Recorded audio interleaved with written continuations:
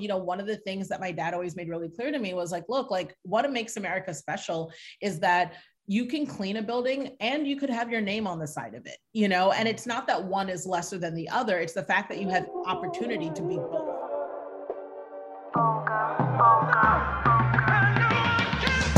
Born in 92 on the block with the Sharks. Come from a different cloth, y'all would get ripped apart. You want it diamond, then you gotta get it in the dark. We dropping nuggets like Carmelo went to Rucker Park. Now we eating from state to state, we scrape the plate. I put my eggs in a basket, took a leap of faith. I took a chance, now we grow and see the impact. Decoding success with special guests, now let's bring Matt. Welcome to the show. This is episode number 211 here on the Decoding Success podcast. You're rocking with your host, Matt Labrie, and you just heard from our guest, a self-made power woman, Nicole Walters, who is joining the show in just a little bit. I need to keep it real with you. That is exactly what Nicole's doing on this episode here today. In fact, she's keeping it real with me too, because I don't have everything in the world figured out. Nicole's keeping it real. Her experience is unmatched. She has been there. She has done that. She is bringing some fire to this episode. Pen and pad is a must. If you're not old school like me, take out the phone, take out the digital notebook, whatever you gotta do. Nicole is bringing it. She is a self-made power woman, as I mentioned, who became nationally known when she quit her decade-long job as an executive for a Fortune 500 company live online. I'll repeat that. She quit her job live online, and even though her bank account was growing exponentially, she felt unfulfilled and bankrupt of the joy and freedom she desired. Not only desired, but deserved. With a well-thought-out plan, a strong belief in her God-given talents, and a deep desire to be her own boss, Nicole left that job, and within 6 months of taking the leap of faith, had successfully converted her part-time side hustle into a full-time business. Since then, she has built a multi-million-dollar personal development and business education empire by using what she learned in the corporate world and sharing that knowledge with everyday people. Her mission is to inspire people to live life better and to create that lasting legacy that they will be proud of. Nicole is teaching us exactly how to do that today. And on top of that, we're diving into very vulnerable shares of her story that include her family, her children, her relationship, her business, her past experiences in corporate America and beyond. A lot to dive into today. Really excited to have you here again, tuned into the Decoding Success podcast, episode number 211. Without further ado, we bring to you our friend, Nicole Walters. Nicole, welcome to the show. Excited to have you. I absolutely love your journey. I honestly am blown away by it. Like what you've been able to accomplish, what you continue to accomplish nonetheless is absolutely incredible. So thank you so much for taking the time out of your day to make an impact here on Decoding Success. Oh, no worries. It's my joy. Thanks so much for having me. You're too kind. Of course. Now, seriously, first question, I need to dive into the absolute beginning of your journey, because I think talking to individuals that either are immigrants or of an immigrant background is absolutely incredible. We've had so many phenomenal individuals on this show, over 200, by the way, and many of them come from that type of background. So I want to start there. I know that your upbringing was quote unquote, and forgive me if I'm not quoting this perfectly, but short of money in a sense, right? And your dad was an absolute hustler. So I'm curious, first and foremost, what did you learn from your father's work ethic as an immigrant?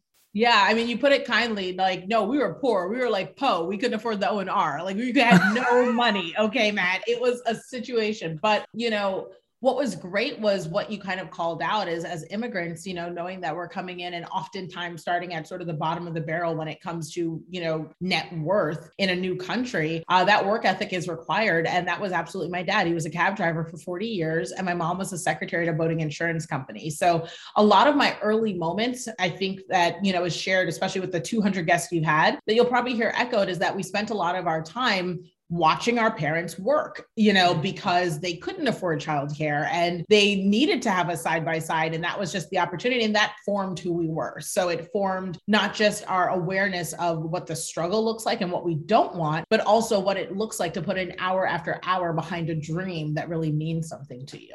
Now, I'm curious, in your life, obviously seeing, people around us, people so close to us hustle like that. I'm curious, in your life, how did you not take it over the edge? Meaning, how did you not force yourself to just hustle, hustle, hustle and make sure that you're taking a meaningful pause? Oh, Matt, I do. That's the problem. If anything, I wish someone would come on this podcast and tell the whole thing of, no, I'm in perfect balance and everything's right. No, I'm a hot mess, and I think it's important that, everybody acknowledges that we're constantly trying to, find that balance. You go too much one way, you got to know when to scale it back. You go a little hard, you recognize, hey, this is a season behind a specific product or a launch or an opportunity, but then I got to have a wellness plan on the back end to scale it back. That's just literally the nature of entrepreneurship, is constantly figuring out which balls that you're juggling are made of rubber and which ones are made of glass. The rubber ones will bounce back and the glass ones will shatter. So, once you will always drop a ball, but you're just focusing on trying to figure out which one you don't want to drop. Right. Now, in your upbringing, I know that you had mentioned you were around individuals that had a different lifestyle, right? You had people in your proximity that were having lunches prepped by butlers, so on and so forth. But what I found most interesting was the fact that you used that comparison as fuel for your fire, and you didn't use it in a victim mentality. So I'm curious, at such a young age, what was it that clicked for you like that? Yeah. So one of the things that I always talk about is with my dad driving around, downtown DC, because he was a cab driver in DC, we would see these incredibly, DC is like other level wealth. It's like New York, right? You go into cities and people who are wealthy, like around America, people who are wealthy are usually like business owners and things like that. But you go into like New York or DC and it's like just straight power. It's like a different type of money, and driving around, one of the things that my dad always made really clear to me was like, look, like what makes America special is that you can clean a building and you could have your name on the side of it, and it's not that one is lesser than the other. It's the fact that you have opportunity to be both, and that, or you can start in one and grow to the other if that's what you desire. So I think that I was always raised with a mentality that when I saw someone else's success, I never saw it as something that I needed to focus on dismantling how they got it and in a negative way. Like, oh, well, they only got it because they're this, or I would never have that opportunity because I couldn't do this, or their success isn't really success because this, and this factor. We all know that person who looks at somebody else's wins and sees it that way. You can choose to be like that, or you can choose to look at them and say, if they did it, I can do it too. And that's where I choose to stand. If they did it, I can do it too. And all I have to do is figure out what was their recipe and how do I need to adapt it for myself. And then I need to apply it, do the work, be consistent and not quit. And I can have anything I want. Absolutely. Now, I think that ties into a quote I believe I saw on your website. It was either on your website or social, where it was something along the lines of like, if you don't chase opportunity, no one's going to chase it for you. Yep. Now, was that directly from your father? Yeah, absolutely. Okay. And I believe he said it something like this. You need to understand, we will not, never, ever will anyone chase something for you. You have to pick up your own bags. You have to put on your own shoes and you need to run for it yourself. But, it fit into Twitter with less characters. I love that. Now, listen, I'm guilty of this myself, right? And I know there are other people that tune into the show that are guilty of it. And I'm a millennial, so maybe I'm stereotyping us here, but like there is a little bit of a sense of entitlement, right? So what's your advice to maybe drop that entitlement? Sure. I think that the entitlement part, where it gets mislabeled is, it's true, millennials do have some degree of an entitlement there, but every generation does, So if you look at generations before us, their entitlement really stood around. We feel entitled to having our house with the white picket fence, our 2.5 kids, our pension, our retirement fund. Like that's what they anticipated and expected that their work would earn them. That was an entitlement. And the same thing applies with us. I think our generation feels entitled to live and design a life that is fruitful, meaningful, and hopefully financially rewarding, and we aren't willing to necessarily compromise one thing in order to get the other. So, yes, we would like to also have a house and not live with our parents until we're 35, but we also only want to get those things as long as we're able to have a job that doesn't feel like it's trying to murder us every day, So, I mean, it's crazy because, previous generations may not have thought the way, like my dad, where he's like, look, like just work really hard. It doesn't matter what it is because it's just work, where we also feel entitled to have happiness and peace and joy. And so, yes, it's still an entitlement, but no, I don't think it's an unhealthy thing. I think it's a positive development that we hopefully pass on to future generations because our joy matters. Absolutely. And that actually happened in your life. Like you were crushing it in corporate, like and I'm going to be polite here. I'll just say crushing it. I won't put an expletive before that, but I know that's what you were doing. But you had the courage to leave because it wasn't necessarily lighting up your soul or whatever. Where did that courage come from? Well, I think it came from the fact that, honestly, I just call it math, right? I looked at it and I said, I've given this company 10 years of my life. Can't I give myself one? If I just give myself 1 year and it doesn't work, then at least I can go back to this corporate thing and then just do that. You know what I mean? And be all in and not hear that nagging and not hear that what if thing and not hearing that, like, I'm just going to go hard for myself the way that I've gone hard for everyone else and it's worked for them. What would happen if I tried it for me? So I'm going to be completely honest. It's so easy to be like, oh yeah, quit your job and just, and don't be scared and do it afraid and like all those things. And yeah, those things are true. But the truth of the matter is mathematically, if you can do it for someone else for a decade, you can definitely do it for yourself for a year. And if it doesn't work, guess what? There's tons of corporate jobs and you obviously already know how to get them. So you can always absolutely. I love that. I love that. Now, just out of curiosity, because I did it the absolute dumb way and I call myself out at it. Listen, I mean, I did it so dumb. I was working for one of the sharks on Shark Tank. Sure. Ego got a hold of me and I just quit. I was like, you know what? I'm done. Completely dumb move. Just like, whatever. I throw myself under the bus. It's amazing that you can own it though, because that means that you got everything you needed out of that moment and it wasn't dumb at all, because it's a lesson learned. And I think that's what's critical is oftentimes we'll do those things where we'll just blow. Cause I mean, I hire millennials, I hire younger millennials, within my company and I hire Gen Z. And I've had moments like that where they'll quit and I'm just sitting here thinking to myself, this for this moment is not the brightest move, because if you'd been patient enough to stay still for 2 more years and tamp down your ego, different things would have happened for you.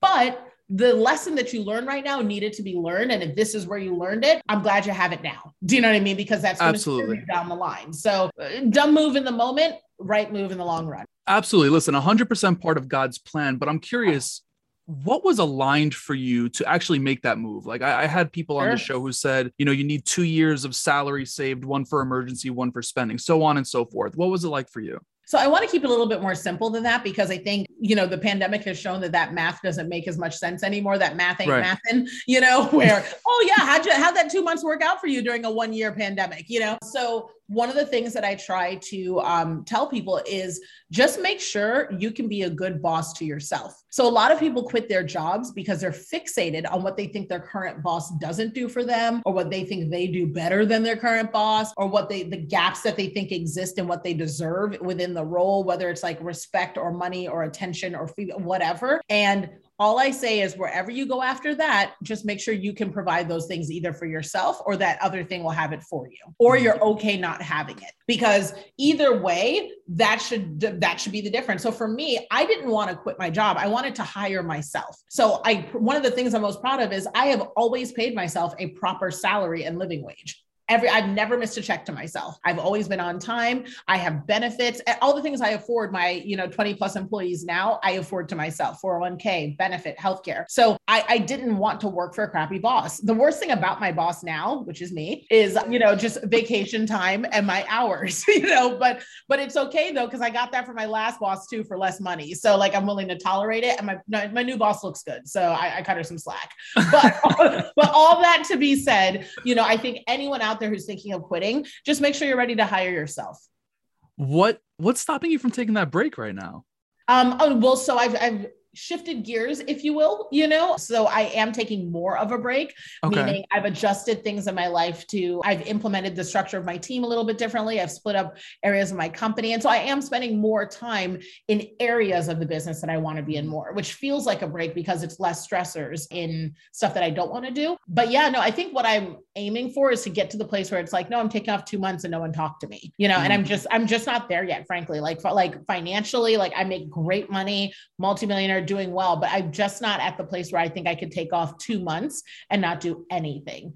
And I'm hoping that I get there soon, but I'm doing the steps to get there. And I've grown so much from where I started. So it's all worth it. Absolutely. Now, do you actually feel like you would actually want to take off those 2 months? You don't strike me as that type of person. Yeah. So everyone always says as an entrepreneur, so 2 months of not working looks like 2 months of like different working, right? So it might be, like right now I just signed a book deal with a major book deal with Simon and Schuster's new imprint, Simon Element. Thank you. And so, I've had to shift things in the business to make space for this new project that I'm trying on, so I think it would look probably something like that, where it's like 2 months off might mean I'm not hitting a stage, I'm not in front of a camera, I'm not, recording a podcast or anything like that.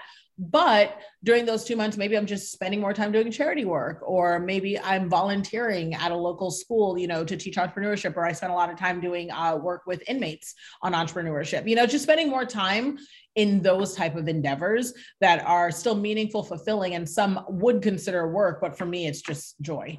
Absolutely. Now, as you were transitioning out of corporate and into a full-time entrepreneurship role, I know that you had, well, first and foremost, you have way more than one hat on, right? Like you have a family, you have a husband. Yeah. But at that time, I believe I read something along the lines of a health scare to your husband. Obviously, you have children, you have money to make, so on and so forth. How did you stay present throughout all of that? Because we can get so far ahead of ourselves and just like totally overwhelm ourselves. Yeah, I'll be honest. I didn't, I think that I kind of disassociated and plowed through. It's so easy for people to lie and be like, oh, I did this, this, and this. And like, no, like I'm human like anyone else.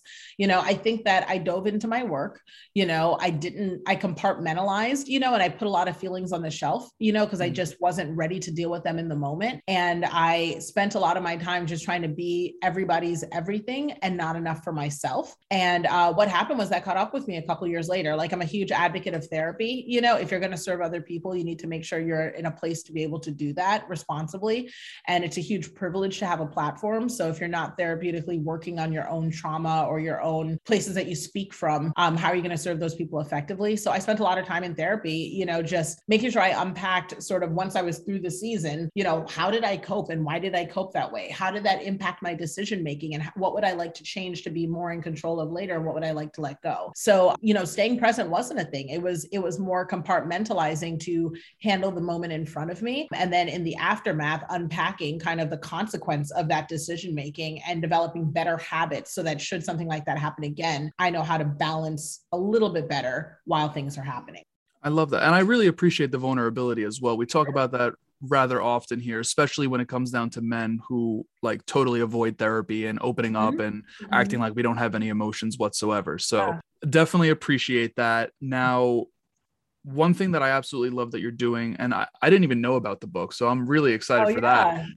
I'm super excited for that. You're helping people get paid based off of their God-given talents. Yeah.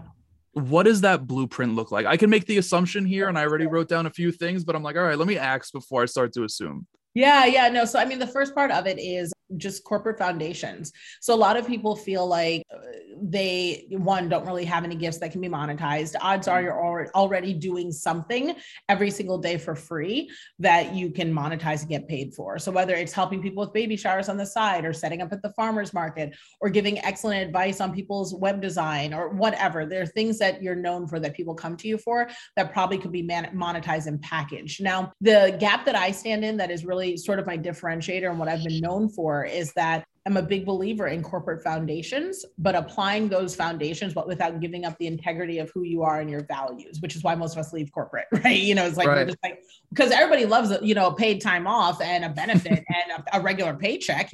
These corporate things are good. We like not going to jail. We like knowing that the taxes are covered. Like we all like that. In entrepreneurship, unfortunately, so many people leave that behind because they associate not having that structure with the sort of freedom of being able to run their business the way they want. And unfortunately, a lot of consultants or coaches or business, mentors are showing people how to make $1, but they're not showing them how to keep it. So I do both. I'm making sure people understand that no matter where you're starting with $1 or 1 million, you've got to know your foundations. Your back end has to be built as beautifully as your front end. Otherwise, your business won't last. So yes, you can just get on TikTok. Yes, you can just learn Facebook ads. Yes, you can just use the hashtags and go viral and start the podcast and all that stuff. But at the end of the day, you can never skip the steps of building a business structure properly. And so I help people with that part. And then we just throw in the products after that. It's a simple recipe.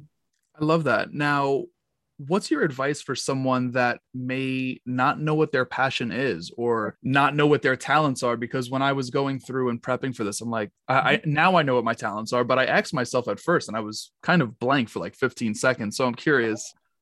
Yeah, for sure. What I always tell people is, life gives you clues, right? And you just have to listen for those. Some of the sentences to listen for are, can I pick your brain? Or how'd you get that started?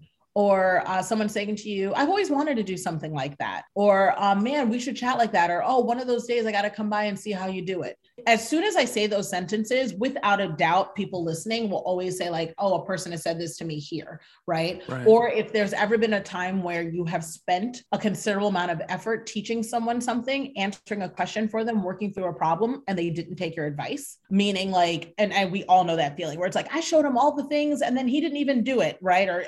When if you have anything that falls into any of those categories and those questions triggered anything, odds are whatever is on the other side of that is the thing that you should be monetizing, because I think of people paying me as a commitment fee for themselves. They're putting down a fee, they're putting money on the table to be committed to the process, because I know I'll show up. I love what I do, and I'm very good at it, so it's the fact that they have to commit to showing up so that way they'll actually get it done. Because frankly, I already have my business. I already have my money. I already have my, platform. It's me helping lend all those talents to other people so that they can get their own.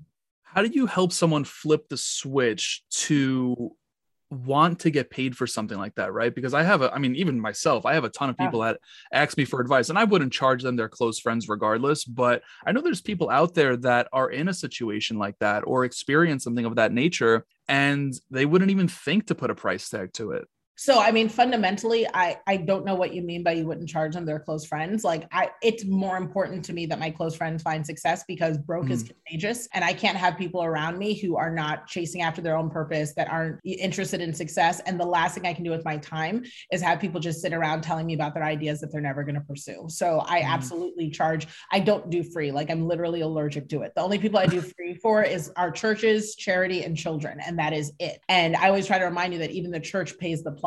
So I can't understand why I wouldn't charge someone for something that I do as a skill. Now, a huge part of that leap is everything has a cost. And that is a core business concept, right? Everything has a cost attached to it. So if I say I'm not going to charge my friend for 3.5 hours of my time to help them get something sorted out that they may or may not pursue because it's free, then where am I taking those 3.5 hours from? Because if I hear that someone can do free for a friend or a family or whatever else, all I'm hearing is that you have more time to invest in your own business, and you're just taking a loan from your future to give to somebody for free today. And I just don't understand why I would do that. If that's the case, why wouldn't I just go work in my business and give it to my friend for free? Do you know what I mean? Right. Like down the line, just be like, here, I'll just cut you a check. Don't even bother building your dream. I'll just go ahead and do it myself. So it's one of those things where I understand that it's like, oh, it's a friend, I want to help him out. And like 1 or 2 quick questions, sure, but I'm never going to sit down with you for coffee for an hour and a half to help you build something out without there being some sort of commitment to putting something on my calendar, a barter or some sort of exchange. And the difference for friends is friends always get just a little bit more. So where you may have committed to putting on the calendar for like an hour, I might give you 2, 3, and like, obviously you can text me, you have access to me. That's different than everyone else. You know what I mean? Right, but right. No, it's not free. I still have to pay my team. I still have to pay. You're taking time from my kids. Like I'm supposed to look my kid in the face and be like, oh, I'm sorry, I have to go help my friend build their business and get rich and successful so they can take care of their kids. And you have to sit here and eat dinner by yourself. Like, no, you know what I mean? You're saying, if you're saying yes to one thing, you're saying no to something else. So absolutely. Now, do you think that getting paid always has to come down to something that's monetary? No. I am one of those big believers in my name having weight. So my name is trademarked, right? There's no better Nicole Walters, right? So my name's trademarked.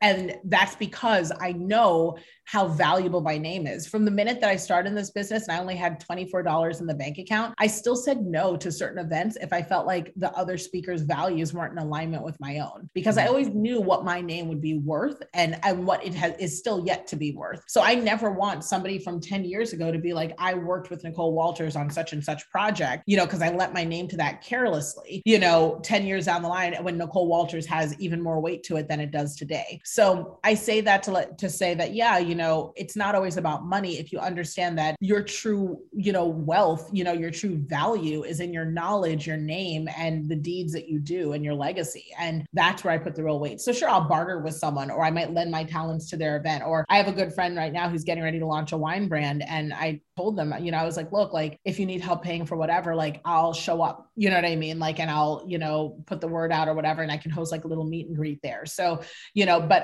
I'm only willing to do that for that friend, you know, versus cutting them a check, right, to support. They still have to build it all themselves, but and I would have gone to your event anyways. But what I'm willing to do is to lend my, you know, support to it in this way to help you make money, but you coordinate all of it. Do you know what I mean? Like, so it's that, balance, you know, like make sure that person learns how to do some of the work themselves. Otherwise you'll be carrying them forever. Absolutely. Now, I know you've done podcasts in the past. I'm curious, what's a question you wish more people would ask you, and how would you answer it? Oh my gosh. Oh, one of the questions that the biggest thing is, I wish they would say, what do you think is the biggest lie, you know, or the biggest mistruth that is popularized on the internet by like coaches, consultants, entrepreneurs, whatever. So like, what is the one thing you would correct that you think is common knowledge? You know what I mean? Like, and that I think is, I don't know why no one asked that of like everyone, you know what I mean? Because everyone has an opinion on something they're seeing in the space. So, well, what do you think it is? So for me, the biggest one is that the sort of, if you build it, they will come, you know, like where it's like build the content first and then eventually monetize it. Again, that's just working for free on the off chance it'll help. You know, I do think you need to show up consistently every day on your platforms, but you also need to have a product to send people. So like I have, you know, clients that come to me that are New York Times bestsellers or multi-million-dollar or multi-million follower, you know, Instagrammers. And they come to me because they're like, Nicole, like I've heard about you and I need to make money. You know, like, and that is my issue, is that I've got all these followers and I don't know what I'm doing. And I'm like, you know, I tell people today who only have 1,000, I have people who have 1,000 followers that make six figures. And I have people who run to me with 1 million followers that can't make six figures, you know? So it's that sort of difference, you know, it's don't let all the flash and the marketing and the screenshots and the pretty closets and the laptop lifestyles fool you. You know, at the end of the day, you only get paid for doing work. So that's the biggest thing that I wish people knew. What's your advice to not get caught up in that vanity? Because that's not easy. I mean, I definitely have in the past too. I don't have 1 million followers, but you know, the shiny object syndrome is definitely a thing. So I'm curious. Yeah. I mean, the only number that really matters is the one that's in Bank of America, right? You know, like, so I can appreciate, you know, having a ton of followers or having so many views or listens or hits or whatever else. If it's not translating into something where I can tangibly do some good with it, then I don't really know. I can't pay Amex with, you know, Instagram followers. I can't, you know, build a new bathroom at my favorite charity with, you know, podcast subscribers. So because of that, you know, I always look at these numbers and say they mean nothing if they don't translate into something that I can actually do something. So it's okay to, you know, be obsessive about data. It's okay to look at it as numbers, but don't transcribe your worth to the vanity metrics. You know, look at the data as in how does this translate into being able to actually create real and lasting change, because that's what really matters. Right. Now, I've heard you mention the words charity and volunteer numerous times. Sure. Why is that such an important thing in your life? Like, where does that come from for you? Well, for me, it's because I grew up with nothing, you know, and there are I was always a hard worker, you know, but I mean, I slept on a couch till I was 12 with roaches crawling on me, you know, so like I had nothing. And I can honestly go back in my life, you know, this is some of what I'm talking about in my book, you know, and look at moments where it was literally just like a single action from a kind stranger that changed the trajectory of my life, you know, or a single lesson or a sentence or something that changed things. And I just know the power of somebody being willing to dedicate not just their time and their resources, but, you know, their actual physical presence, you know, in a volunteerism charity type way, and giving them resources that they really deserve. So, I mean, I just know what that's like because I've been on the receiving end, and it's changed everything for me. And I wouldn't be here if it wasn't for that. And that's not doing free, it's doing right. You know, it's like a different level of it, you know? And so my favorite charity of choice is called City of Refuge, and they're based in Atlanta, Georgia. And one of the reasons why I lend myself to them is because they do 360 solutions. So they offer health and wellness, job training, housing, food and schooling, all of those things to everyone who comes in their doors. But they also need people on the ground. So being present is part of it, you know? And so that's why I think that a lot of people lose sight because they get caught up in these vanity metrics and in like the next sneakers or the closet or the whatever. And all these material things are fleeting, you but when you're able to, build a bathroom, for people that every single day they use it, they realize that they're worth more, and they're able to because that place is home to them now when they came out of an abusive situation. That's when you're doing something that actually lasts and matters, that focus on that stuff. So that's why I do volunteer work, so I can go see the stuff that matters, because what's in my closet doesn't. You know what I mean? For sure. Now, how are you instilling, and this is just totally random, how are you instilling the coming from the quote unquote bottom and versus where you are now in your children today? Sure. So my kids don't get jack. That's just literally how that works. They work for everything. Okay.